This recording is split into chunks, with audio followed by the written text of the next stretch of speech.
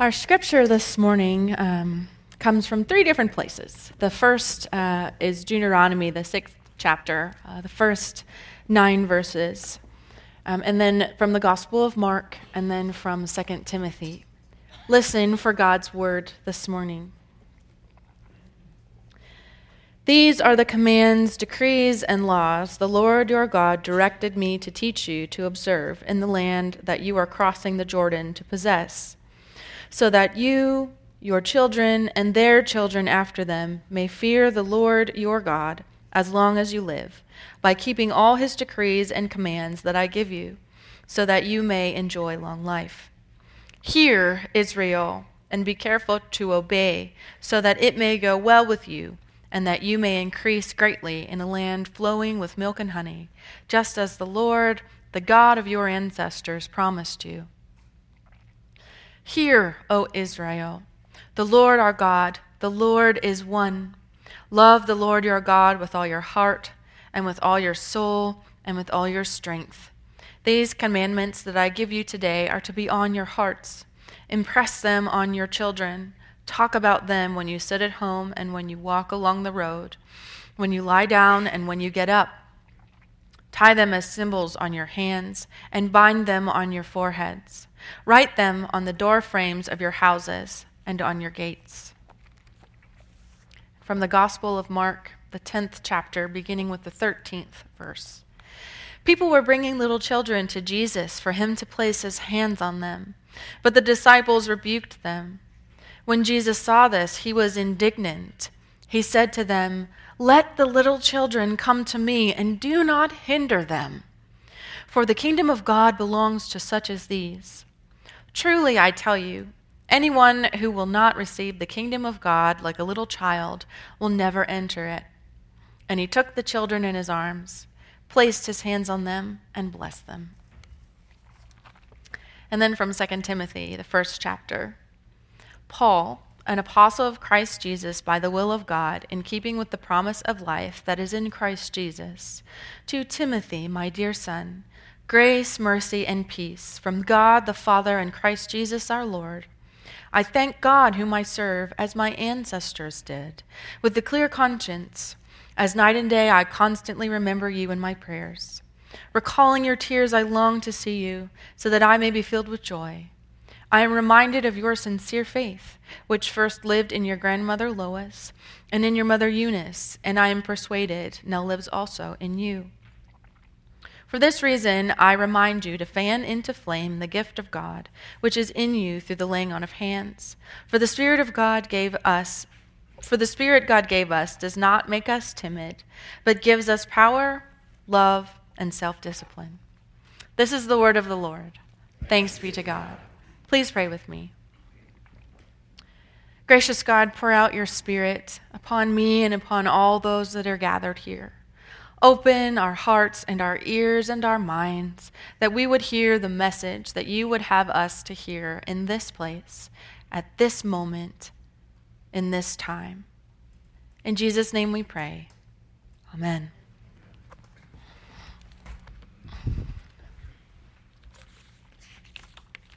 What is the greatest story ever told?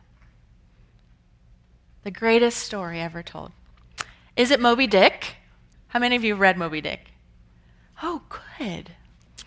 How about the Iliad or the Odyssey from Greek mythology? Or The Old Man and the Sea? Or perhaps Wuthering Heights, Hamlet? Or The Adventures of Huckleberry Finn? Or how about 1984? How many of you read that one? That's a weird book. Or The Lord of the Rings? How many of you have read all the way through The Lord of the Rings? Great. Or Harry Potter? I've read all those. The list could go on and on and on with great stories. Have you ever thought, though, about why are these stories told over and over again? Are they boring? Probably not. Are they exciting? Yeah, they're really exciting. Stories are told and retold, most likely because they include action and adventure, romance and rebellion, loyalty and betrayal. And maybe even here and there, somebody will get what's coming to them.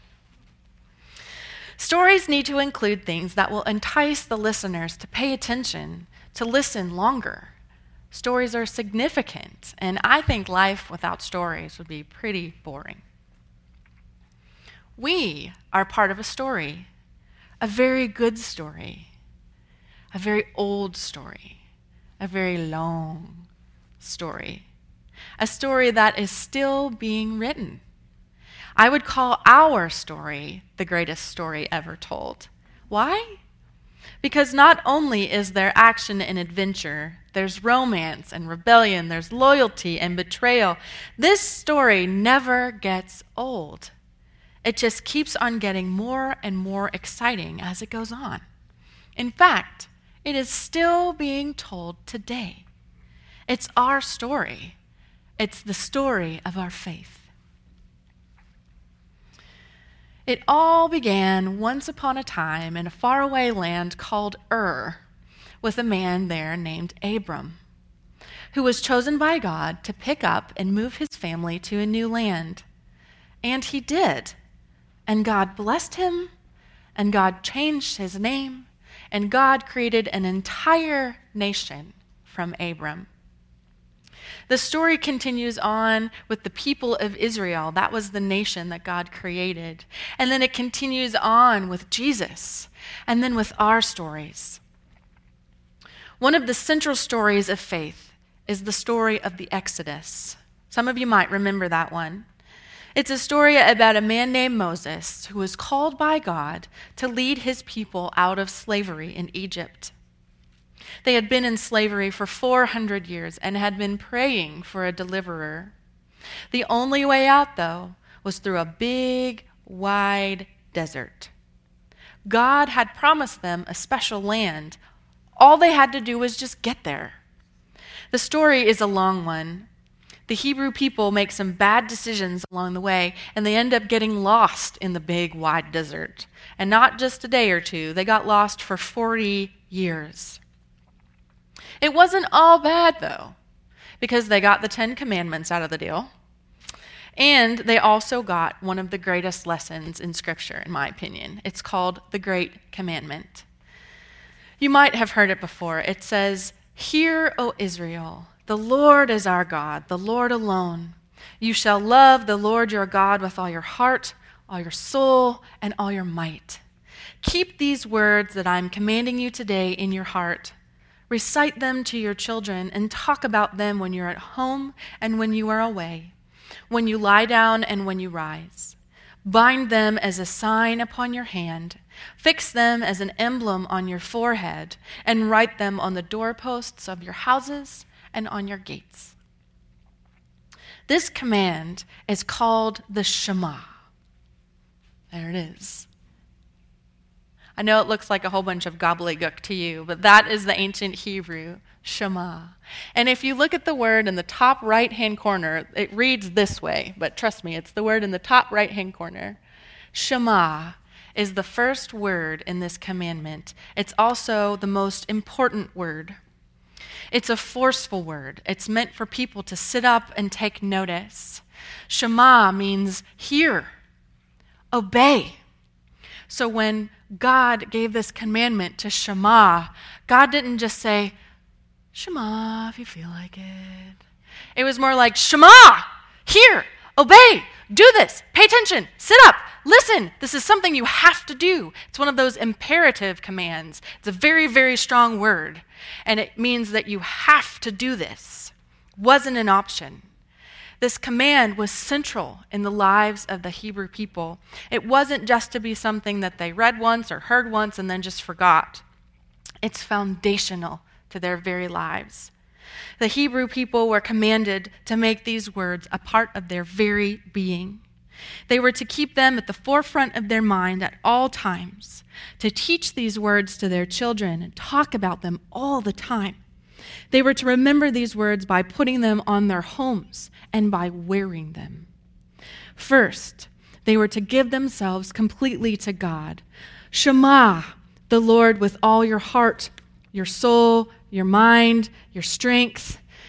The force of the word strength actually can be translated guts, right? So you know when you have that feeling in the pit of your stomach and there's a knot, that is the kind of force that you're supposed to be giving yourself to God with, your entire being. And then you're supposed to teach these words to your children, to pass it on to the next generation in order that their children would come to embrace Shema as their own, and in turn teach their children and their children and their children. The whole book of Deuteronomy, where Shema is found, is focused on teaching children, teaching the next generation. Throughout the book, stories are told about the past and then about the present, all the while trying to teach children about the importance of having faith in God, so that faith can be passed on, so that children would discover faith for themselves, so that the story would continue. We too are concerned about the next generation, aren't we? We too, just like the people of Israel, want our children to have faith of their own, to be able to pass on that faith to their children and their children's children for generations, to pass on the story. So how is the story passed on? By telling and showing and learning and doing, both in our homes and in our community. For the Israelites, the story was told and discussed and learned in the home, around the table as they ate, during worship that they had as their family. In her book, Making a Home for Faith, which I highly recommend, Elizabeth Caldwell says that the best teachers of the story of faith are parents. They're parents. And I agree with her wholeheartedly. Parents are the greatest teachers because they get to spend the most time with their children. And in all of that time spent together, parents are constantly modeling the behaviors and traits and values they want their kids to embrace. I mean, don't we do this? Don't hit, please share, don't, have bad manners at the table. We're constantly modeling how we want our children to be formed. One of the best things that parents can do is to model how to live out faith. Our kids are always watching us, aren't they? So let us show them how important faith is. We can tell our children the stories of faith at home and show them what having faith looks like. We can tell stories during family dinner or on family walks. Even during chore time, like cleaning up toys or folding laundry or cleaning, we can talk about stories of faith. By talking about our faith so often, we're telling our children that talking about faith is a normal thing. This is what people do. It is okay to talk about our faith. It's normal. And by talking about our faith, we're showing children how important it is to us, and they'll get it. It'll start to become important to them, too. Children also learn the story of faith from a community of believers, from their community of faith. They learn faith from you, because you promised you would show them when they were baptized. They learn it from you. They learn from those who are gifted in teaching. Sunday school right now is going on. All those kids in the classroom over there, they're gifted people teaching about faith. They learn during youth group, they learn during children's time, they learn during play, they learn during craft time. They learn during vacation Bible school. I don't know if you've noticed, but we've been peeking in on Mary's house. That's what this is. It's a set that was designed by Stacy Essery. Remember her a couple of weeks ago sharing in the Give spot? This is what Stacy does. It was amazing. But we are having Vacation Bible School because we think it's so important that we're going to open up this church to children this week to come and learn about Jesus and about his life. This year's theme is Hometown Nazareth, where Jesus was a kid. Each day teaches about an aspect of Jesus' life when he was a boy. Jesus had a family. Jesus had a name. He had a home. Jesus went to church, to temple, and Jesus served others. And we do too. That's the thing. We do too. So imagine the 260 kids that are coming, shouting, "We do too." And the 100 volunteers that are coming, "We do too." It's going to be amazing. We've been preparing for this week for the last 6 months or so, but the last 2 or 3 weeks, though, have been really crazy. Okay, there's just a new level of crazy that goes into preparing Vacation Bible School. We have so many kids coming that I ran out of t-shirts. So I called up the t-shirt guy and I said, "Can I have some more t-shirts?" And he was like, "It's going to push your order back a whole day." I said, "That's okay. I'm out of those." Kids just keep signing up. And it's wonderful. So it's been so crazy that we've just had to remind ourselves to stay calm, and VBS on.